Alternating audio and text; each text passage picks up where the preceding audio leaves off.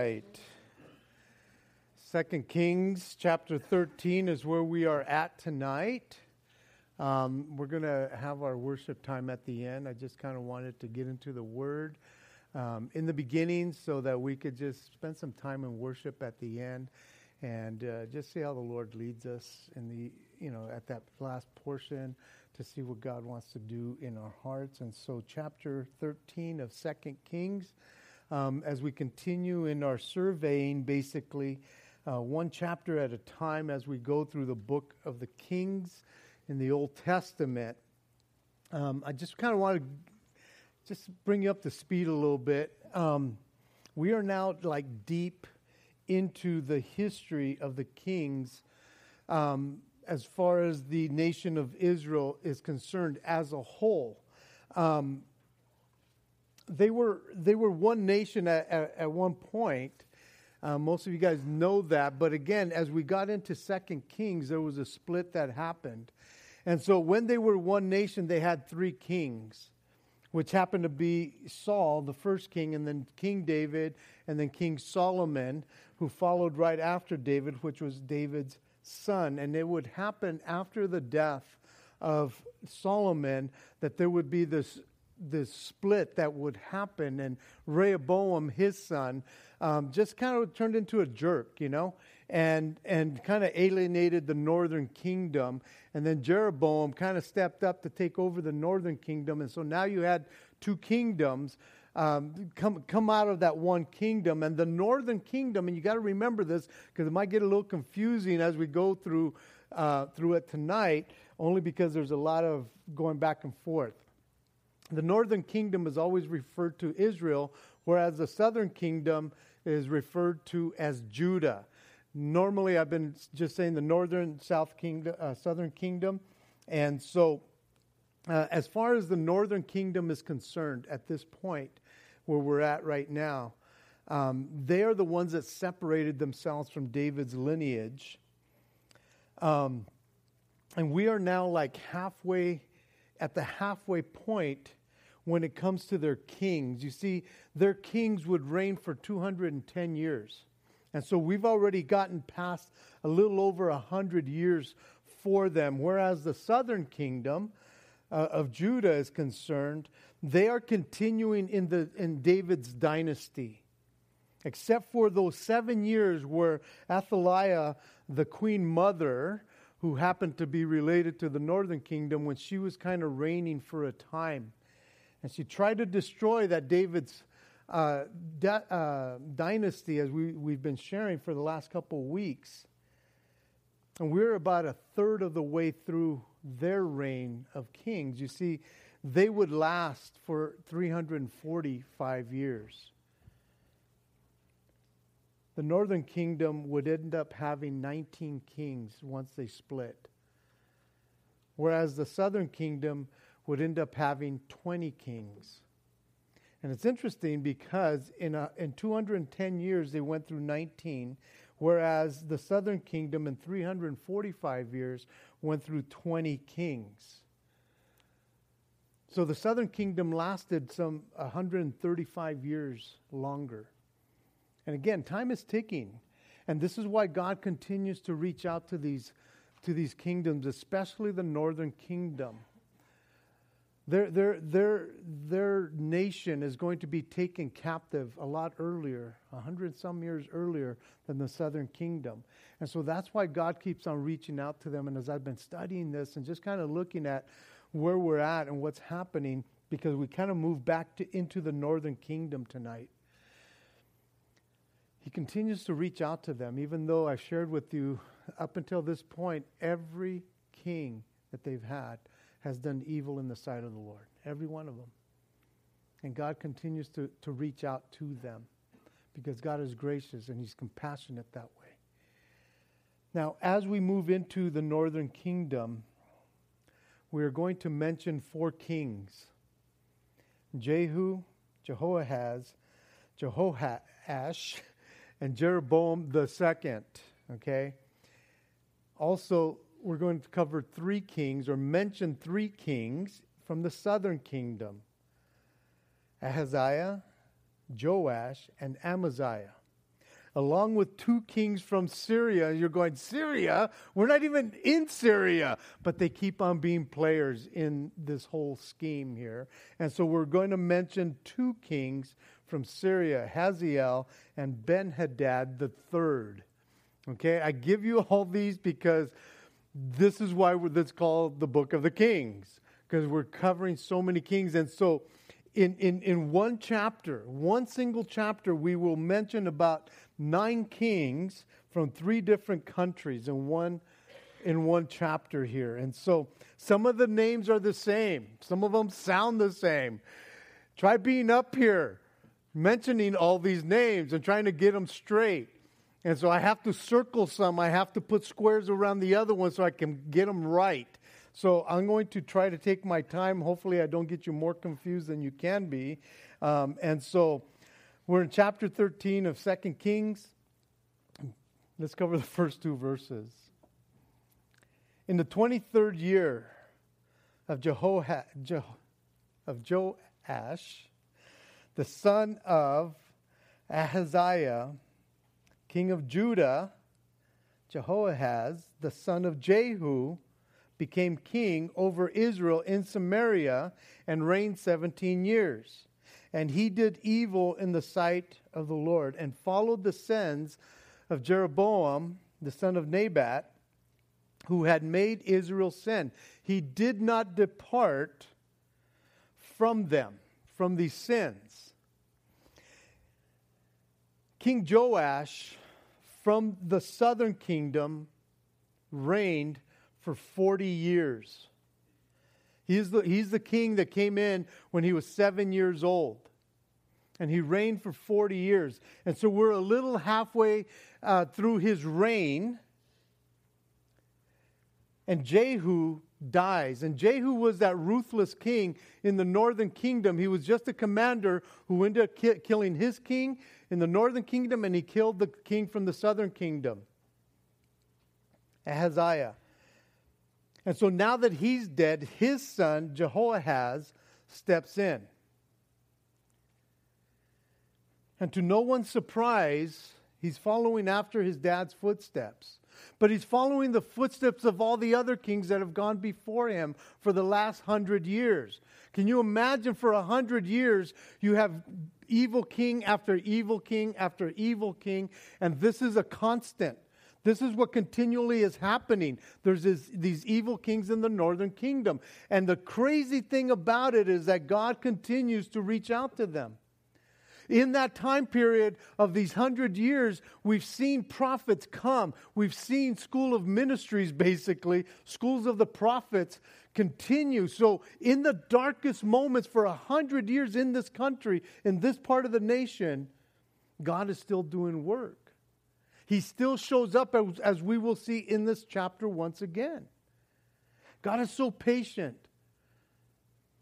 You know, as you're looking at this and you're going, man, for 100 years these guys have been doing evil. They continue to worship the golden calves that Jeroboam, the original king, had set up. And so, well, we mentioned Jeroboam, so there's 5 kings from the northern kingdom. He's the first one. It is truly hard to break a cycle. And for 100 years, these kings and these people are introduced constantly to worship of Baal and to the high places and to these golden calves. One was set up in Bethel, the other one in Dan, way up north. And so this is always what they've known. They keep on going. And it is hard to break a cycle generation after generation. And I don't know if you've been a part of families in your life where there's always this cycle that's happening. And it goes from generation to generation. And it's almost as if, when can this cycle stop? Because again, there comes a time in people's lives when you're going, enough. Enough is enough. Just because my grandfather, my great-grandfather, my dad were all alcoholics, can I just break that cycle and I don't have to do what they're doing? Or this has been our life. Can I break that cycle because it keeps on ruining family after family in our lives? Because again, at one point, some of us have to stand up to the rest of our family or our culture or the things that we've grown up doing and say, enough. It's time to break that cycle. And every king from the northern kingdom has had the opportunity to depart from doing evil in the sight of the Lord. Every one of them, because they never forgot that the one true living God still reigned over them. They had places of worship for the living God. Oh, they built the altars for the golden calves. But they could not forget their forefathers. They could not forget the law of Moses. They could not forget the Pentateuch, the beginning of the 5 books of God's law. They could not forget those kinds of things. But they all decided, they all made a conscious decision to not depart from them, from the evil. And it's interesting because we'll see that in the next portion that we read.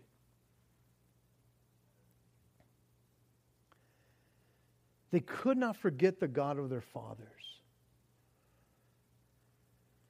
Because God kept on sending prophets to them.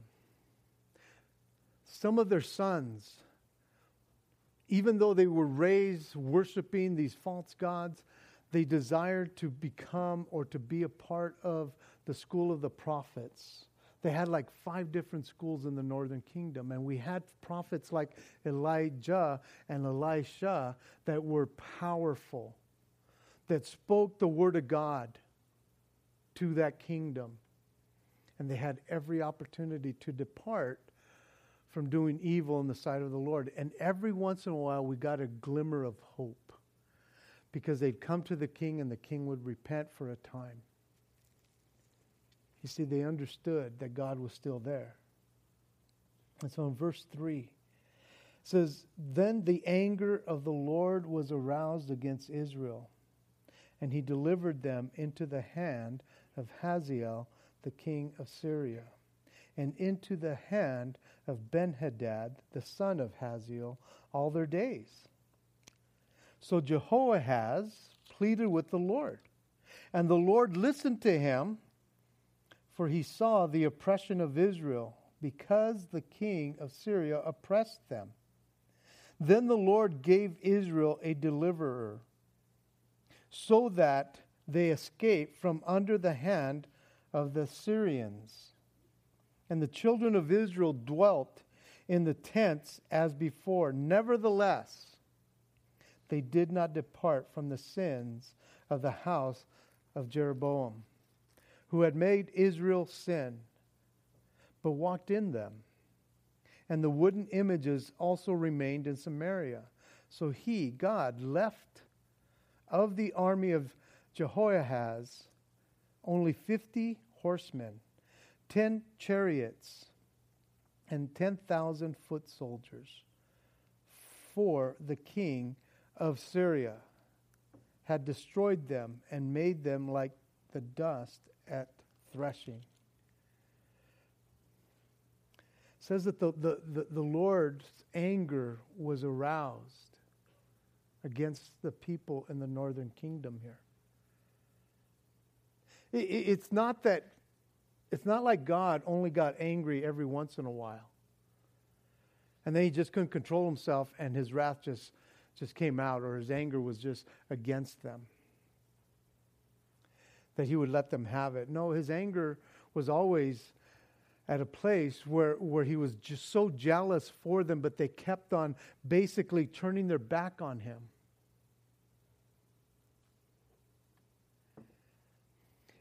At certain times in that history of 100 years, at certain times, God would allow his anger to be manifest towards the nation because of the rebellion, because things were happening and he just wanted to get their attention back on him. And so there was times that he would turn up the heat on them. You see, he was never satisfied with the evil that they were doing. Never. He was never looking the other way. He is a patient God. He is long-suffering. He suffers long towards his people. And even in their sin, he continues to see them and look upon them. But there are times that in his anger, the way it's manifest is that he turns them over to their enemies. He allows the enemy to be used by him to come and bring chastisement to the people, his people that he loves so dearly. Because it says that he turned them over, or he delivered them. He, God, he delivered them. Not like what we think of delivering, deliver me from all this craziness. He delivered them into craziness. He delivered them into the hand of the king of Syria for several years, because we see Hazael, who has been around for a long time, and now his son comes into to reign, Ben-Hadad the third. He comes in and he is tormenting these guys, and God is using those kings from the outside to bring some judgment upon the nation of Israel, not because he's so mad at them that he just hates them. He loves them so much that he is going to allow them to go through this heavy trial where people will die and people are going to get hurt. It's a sad commentary, because all God wants is their attention. And they have every opportunity to turn. And I could guarantee you, not all the people were following after the king and what he was doing. There was people that God was protecting and watching over as well. But God delivered them, because he's not above allowing the enemy to be used for his purpose. Slap his hand away enough, man. And he lets you go. Go do it. If that's what you want to go do, go walk in the way, but there's consequences coming. You see, God had continually proven to them that he was right there with them. And every time they slapped his hand away, he would let some more stuff happen in their life. Some more trials. We've seen it before, and we see it again here, that God will use other nations to get their attention. And it says in verse 4, so Jehoahaz pleaded with the Lord. You see, he never forgot that there was a God in heaven. He didn't forget that, even in his wickedness. Even in the evil that he continued to do, he knew that there was a God in heaven who would hear his plea. These northern kings, they knew that they could always call upon God. They knew that. And here's the crazy thing about that whole thing. God would listen. God would listen to them. Now, I don't know if he always came to their rescue, but when they called upon him, when they pleaded with him, he listened to them. And what I find fascinating is that as soon as Jehoahaz pleads, the Lord listens. And he not only listens, but he sees the oppression that is happening to them. And I'm sure his heart is breaking, because that all could have been avoided one way or another if they would have been obedient. But even in their disobedience, even in their wickedness, even in the time of rebellion, he cries out and God acts on their behalf. And we covered this a couple of Sundays ago. That even when people have disbelief, like the guys in the boat, and they're scared to death, and they come and Jesus goes, where's your faith? Why are you so fearful? God still acts on our behalf when we're fearful and when we're faithless. He still acts on our behalf. That's how good God is. And in this instance here, Jehoahaz pleads with him, and he listens. He saw the oppression that was happening against them, and he still acts on their behalf. And it says that he gave Israel a deliverer. I'm sure that the repentance that Jehoiah has here is genuine.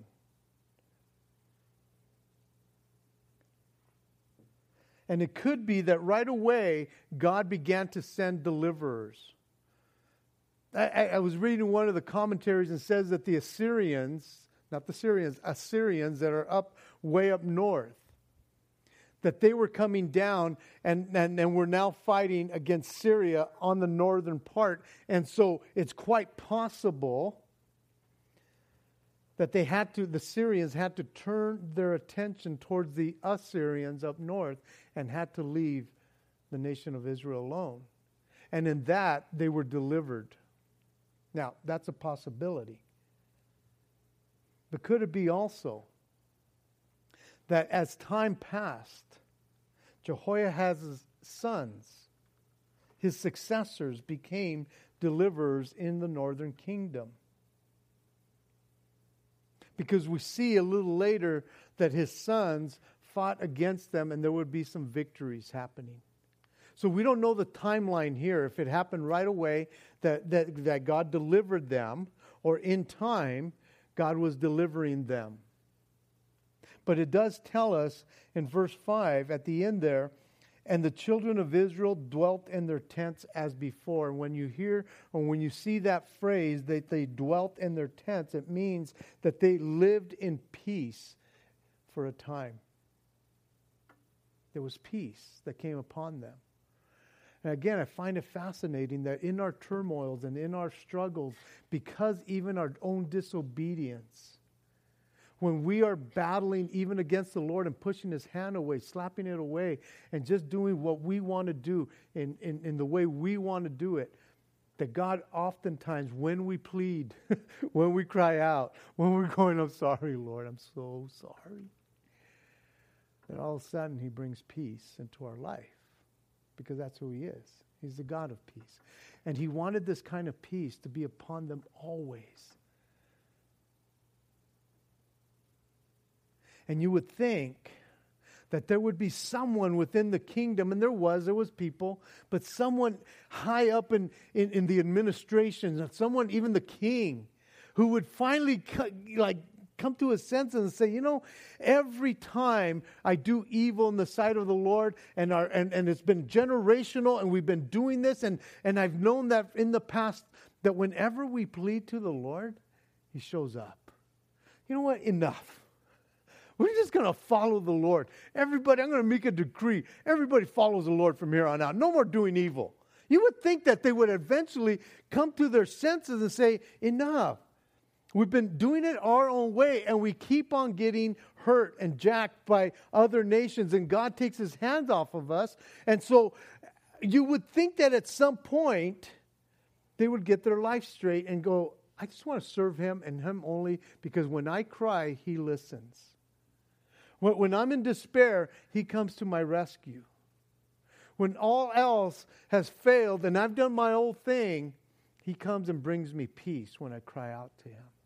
You see, we can look at the nation of Israel or the northern kingdom and say, yeah, how come they don't do that? It's like, how come we don't do that?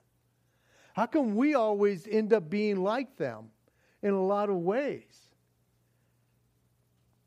That we end up wanting to do our own thing, and God rescues us, and He comes to our rescue, and He shows Himself strong, and then we turn around again, and we go right back to those high places, to those things that drag us back. You see, I love the fact that in the Old Testament, especially through these stories, that can be kind of tedious and kind of a downer, that God reminds me, and hopefully He reminds us, that we can be just like these people. Because we want to go do our own thing, and we don't want to depart from some of the things that we used to like doing. And then we cry out, He comes to our rescue, and He's there, and He brings peace. And then verse 6, nevertheless, they did not depart from their sin. Nevertheless, they just needed God for a quick bailout. I don't know if you've ever been there. Lord, please just get me through this one, Lord. And as soon as He does, it's like, dude, I'll see you later. It's like the guy that was up on the roof, right? And he stumbles and he's falling down and he's sliding down. And he's going, God, God, save me, save me. And all of a sudden his overalls catch this nail that's sticking up. Boom, and he stops. He goes, oh, never mind. Nail caught me. I'm good. I'm good, Lord. I don't need you. Right? Because we're crying out to him until something better comes along, and all of a sudden we're going, oh, no, God, you don't have to bother. This kind of took care of itself. And we forget that God's always ready. When we cry out, he's always ready. It says in verse 7, for he left of the army of Jehoahaz only 50 horsemen, 10 chariots, and 10,000 foot soldiers. He, God left that. God allowed that to happen. Here was an army who used to be huge, that could protect their country. And now it looks like a police force, basically, not a military force. They're not big enough to go fight any other nation, maybe just to kind of keep the peace around town. But the army has gotten devastated and decimated because of their rebellion.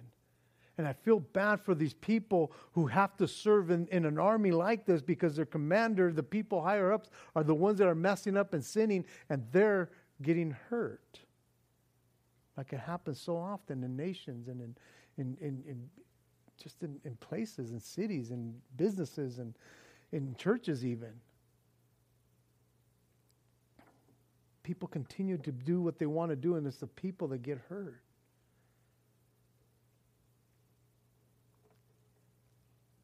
See, they became like the dust at threshing, which means that they got blown away, never to be seen again, because that's what happens when at the threshing, all the dust would be just blown away.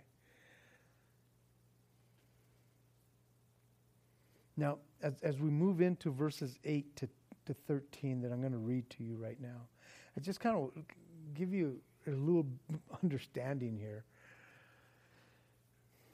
We kind of get an overview of several kings here, from both the northern nation and a kingdom and the southern kingdom, and it goes pretty quick. And I'm prefacing this because there's some names that are the same, but I've kind of changed them. Not bad. I'm not changing the word of God. I'm not doing that. It's like all of a sudden blasphemy. There's a couple of guys, and I'm just kind of, there's Joash and Jehoash. And sometimes they use Joash all the time and Jehoash. Jehoash, I will use his name for the guy from the northern kingdom, and Joash for the southern kingdom, just so you know, okay? And then some of the names sound the same, so if I mix them up and jack them up, at least you're kind of following along. I had to circle some and put squares around the other just to try to keep them and try to make sense of them for us here. And I want to just let you know that verses 12 and 13 are identical in the next chapter, in chapter 14, verses 15 and 16. So verses 12 and 13 are kind of a parenthesis, but again, I'll read all the way through. I'll try to take my time. Okay. Now the rest of the acts of Jehoahaz, all that he did and his might, are they not written in the book of the Chronicles of the Kings of Israel? So Jehoahaz rested with his fathers, and they buried him in Samaria. And Jehoash, his son, reigned in his place. In the 27th year of Joash, king of Judah, Jehoash, the son of Jehoahaz, became king over Israel in Samaria and reigned 16 years. And he did evil in the sight of the Lord.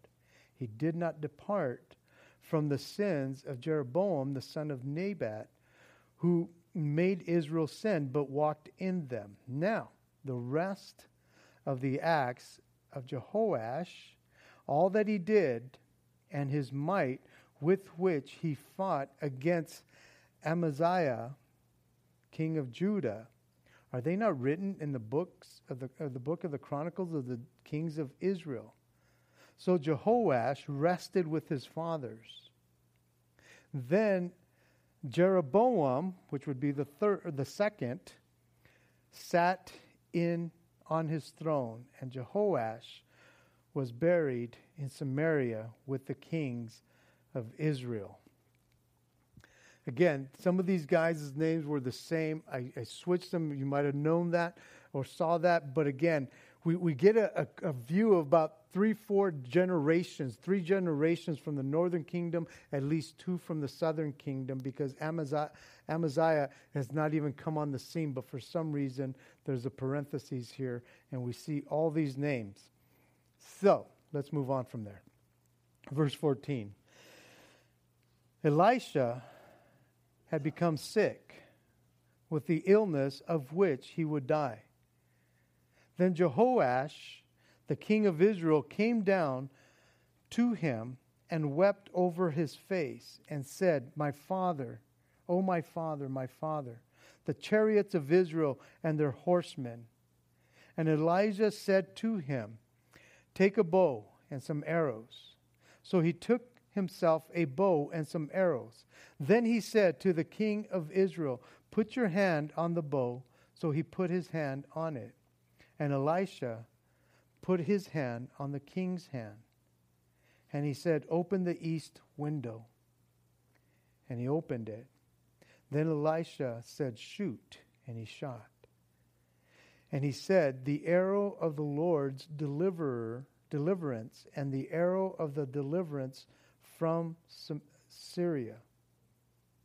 For you must strike the Syrians at Aphek till you have destroyed them." Then he said, "Take the arrows." So he took them. And he said to the king of Israel, "Strike the ground." So he struck 3 times and stopped. And the man of God was angry with him and said, "Why should you should have struck 5 or 6 times? Then you would have struck Syria till you have destroyed it. But now you will strike Syria only 3 times. Elisha, he re-enters the narrative here. He's back in the story just for a little bit. He's been kind of laying low or doing other stuff since about the 9th chapter. So we haven't seen him much. But now he is back in the storyline here. And this time we read that Elisha had become sick with the illness of which he would die. Here he is now suffering of something that is terminal in his life. And it just goes to show you that even men of God, people who have great faith, will get sick and they will die. And shame on anybody in the Christian community who would say, if you're a Christian, you should never get sick. Nobody in your family should die. Not a brutal death, not a hard death, not any kind of death that is out of your control. But you see, there's people that do that. And again, you look at somebody like Elisha here, who is only second to Jesus of miracle making. The guy has done so many stinking miracles, it's ridiculous. And here's a man who trusted in the Lord, who had so much faith in God. He knew that God would come through with whatever he needed done. And God would do miracle after miracle after miracle with this man. And yet he comes back into the storyline. And not only is he old, because he is old. He's probably close to 80. He's probably been ministering about 50 years, even with his time with Elijah. But now we see that he is dying. And even in his deathbed, he still has the wherewithal to prophesy over the king in the northern kingdom. And so we hear that he is sick with an illness with which he will die. And Jehoash,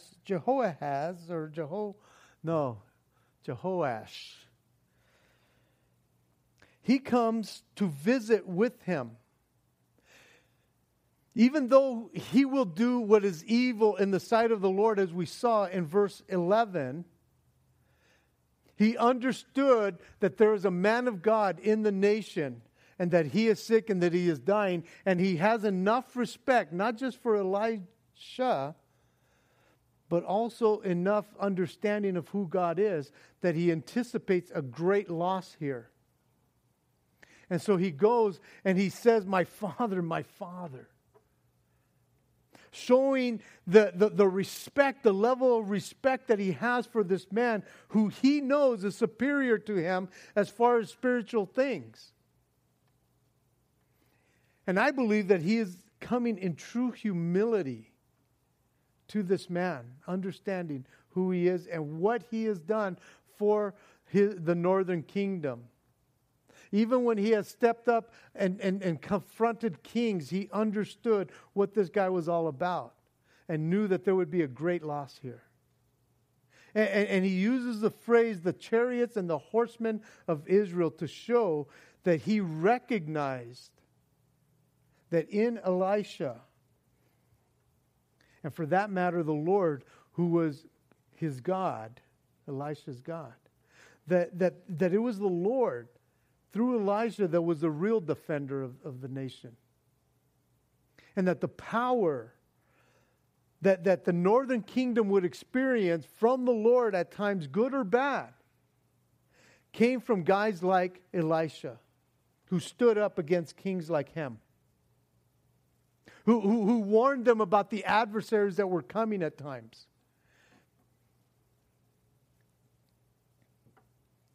He uses this old prophet to minister to this young king, to remind him of who God is still, even though verse 11 tells us again that he did evil in the sight of the Lord, that he would do evil in the sight of the Lord.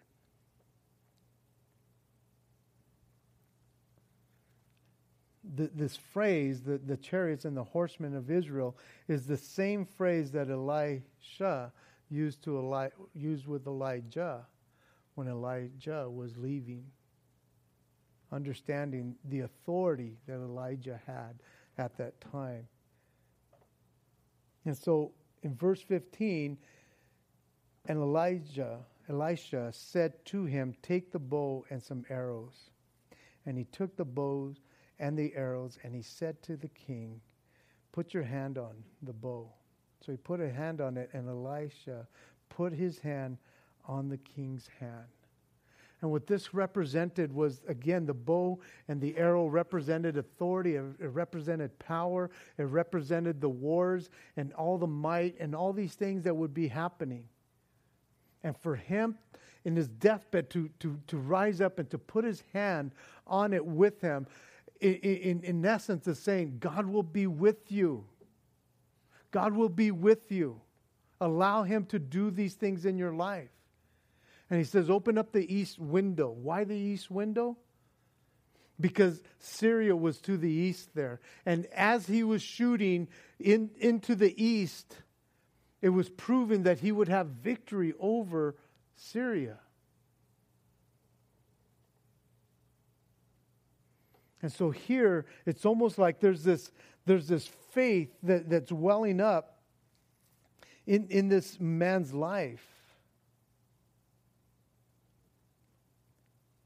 That if you put your hand to the plow or to this bow and this arrow, God will work on your behalf. God will be with you. And Elisha, basically, he sees this faith of Jehoash, and he promises victory to him. And then in verse 18, he says, take the arrows. So he took them, and he says, strike the ground. So he struck him 3 times and stopped. And it says that the man of God, Elijah, became angry. You see, he had given them instructions. God's going to give you victory. And he gives him some more instruction, but he doesn't tell him how many times to do this. Maybe hoping that he would take the initiative, because if he had 5 or 6 arrows, that he would strike it. Now again, when it says strike, it could be that he gathered them and struck them like this, or he struck them into the ground. More than likely, he got the arrows and he struck them into the ground, just like he let the first one fly. But he stopped at the third one, and Elisha's going, why wouldn't you trust God for more?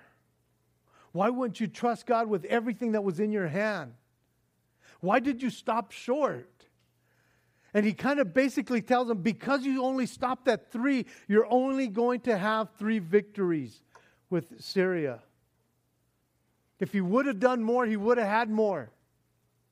And I think maybe, is it possible that he thought, man, God works on your behalf like that, but he doesn't work on my behalf like that. And yet, he had promised them, hey, shoot, do this. And then he let his faith, this king's faith, take over. And when he stopped, you should have done it more. Because God is ready and willing to do above and beyond what you can ask or think. But I don't know if you've ever felt, maybe like this king is feeling right now. It's like, well, he would do that for you, Elisha. Because you're a good man. And God hears you. I don't always do good. And he limited God. Man, it was a perfect opportunity for him to trust God with everything. With everything that was in his hand. Use it. He said, maybe not in my life, but your life maybe, not in mine. And I think oftentimes we defeat or we disqualify ourselves because we can't see ourselves being good enough and how God works in other people's lives. Oh, he'll do that in your life, but he won't do that in my life. And I'm here to tell you, no, man, he's no respecter of persons. You turn to him and you use what's in your hand, what he's put in your hand. Use it. Take it to the limit. Lord, if this is what you put in my hand, I'm going to go for it instead of shortchanging him.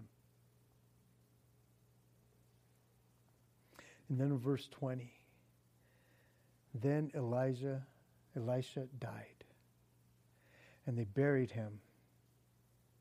And the raiding band from Moab invaded the land in the spring of the year. So it was, as they were burying a man, that suddenly they spied a band of raiders, and they put the man in the tomb of Elisha. And when the man was let down and touched the bones of Elisha, he revived and stood to his feet. It's like, say, what? What? It doesn't give us how long Elisha's been dead here, but his bones are laying in there. And these guys, man, they're already going to bury this cat that's dead. I mean, dead. People are going, well, maybe he was just mostly dead. No, he was dead. And so they take him, and it's like, oh, man, these guys are coming. And usually there was a tomb in a rock or however, and they probably pushed the rock away, and they just kind of like threw him in there. He's dead. And it's like, I'm not going to feel it. All of a sudden, it's like, hey, dude, what's up, man?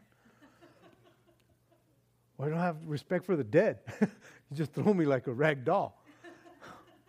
Right? Can you imagine what these guys are thinking? This man's bones are still active. Even after his death, God is still working somehow through that person. Whoa, are you kidding me? His legacy basically has lived on. There's power still in who he was.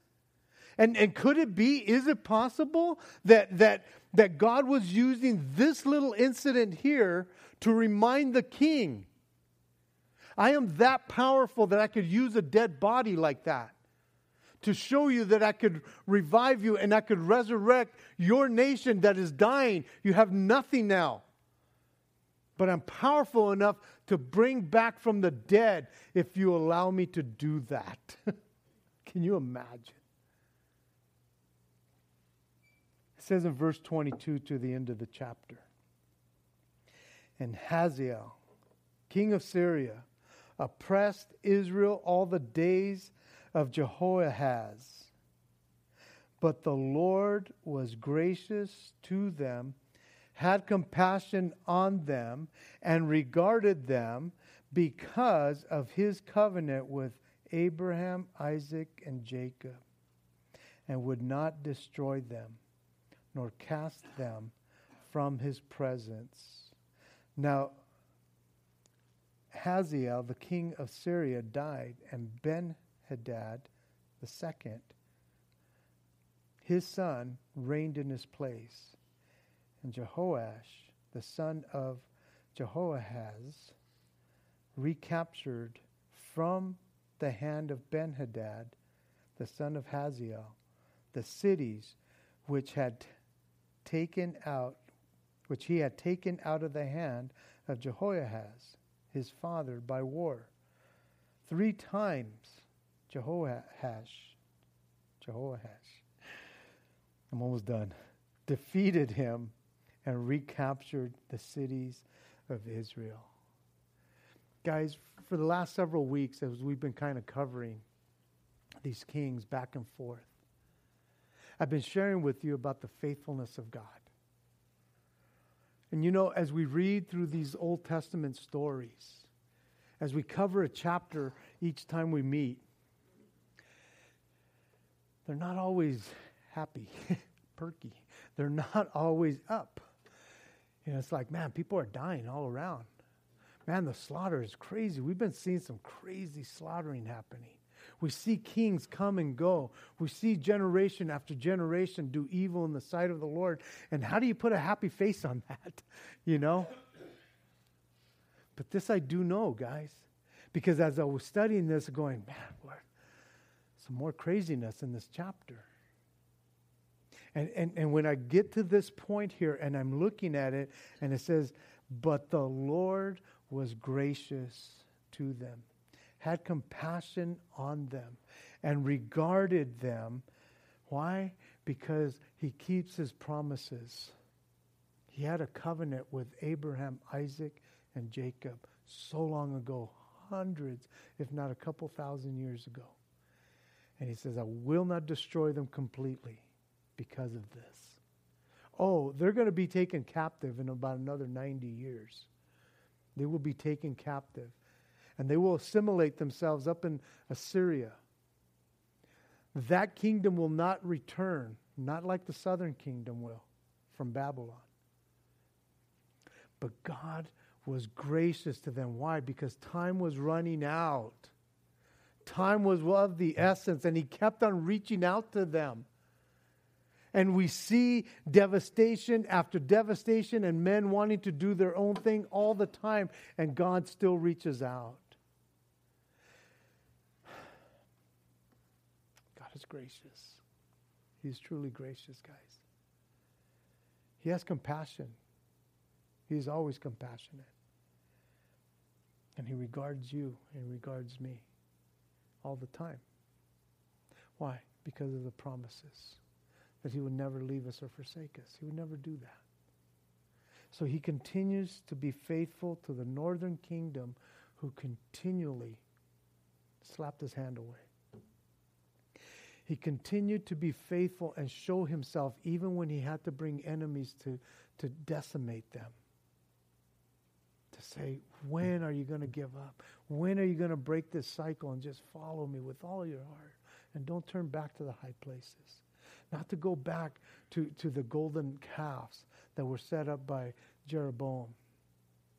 Why do you continue to follow his example? He was a bad example. And God calls us. He calls us out because he has compassion on us. He's gracious to us and he regards us. Guys, don't give up. I don't know what you're going through tonight. I don't know what's calling you back at the high places. I don't know what it is that you're going after that keeps on letting you down. And every time you cry out to the Lord, He's there for you, isn't he? Just serve him. Be consistent in serving him. Why not? He will bless you. He will make his face shine upon you and show you grace, because that's who he is. He's always like that. He's that good, guys. You know, I wanted to change things up because I didn't know how I was going to finish this study, and again, just kind of like sometimes on a downer going, and everybody died and was slaughtered. Amen. Right? Hey, how about if we realize that he is gracious, compassionate, and he regards you because of his promises? Let's just worship. And when we're done, we can maybe go snag some popcorn from the kids back there. I don't know. But Jim, why don't you guys come on up and let's pray. Jesus, I just want to thank you so much. Lord, even as we've covered so many of these chapters, Lord, and we see generation after generation, Lord, and even tonight, Lord, seeing all these kings from the northern kingdom, the southern kingdom, and even Syria, Lord. We've seen so many of them. Lord, and there was so much that happened in their lives, Lord God. And just in this chapter alone, Lord God, we're able to cover so much time. And yet, Lord God, when we read it, Lord, we see our lives in this, Lord. We see the struggles that we go through, just like they did. And Lord, as we finish off here, Lord God, remind us of your graciousness, of your compassion. Remind us of how you regard us, Lord God, and you think about us always. Oh, that we would plead to you, Lord, cry out to you, and that you would deliver us, Lord. Blessed be your name. You are so worthy to be praised. In Jesus' name, amen. Let's worship.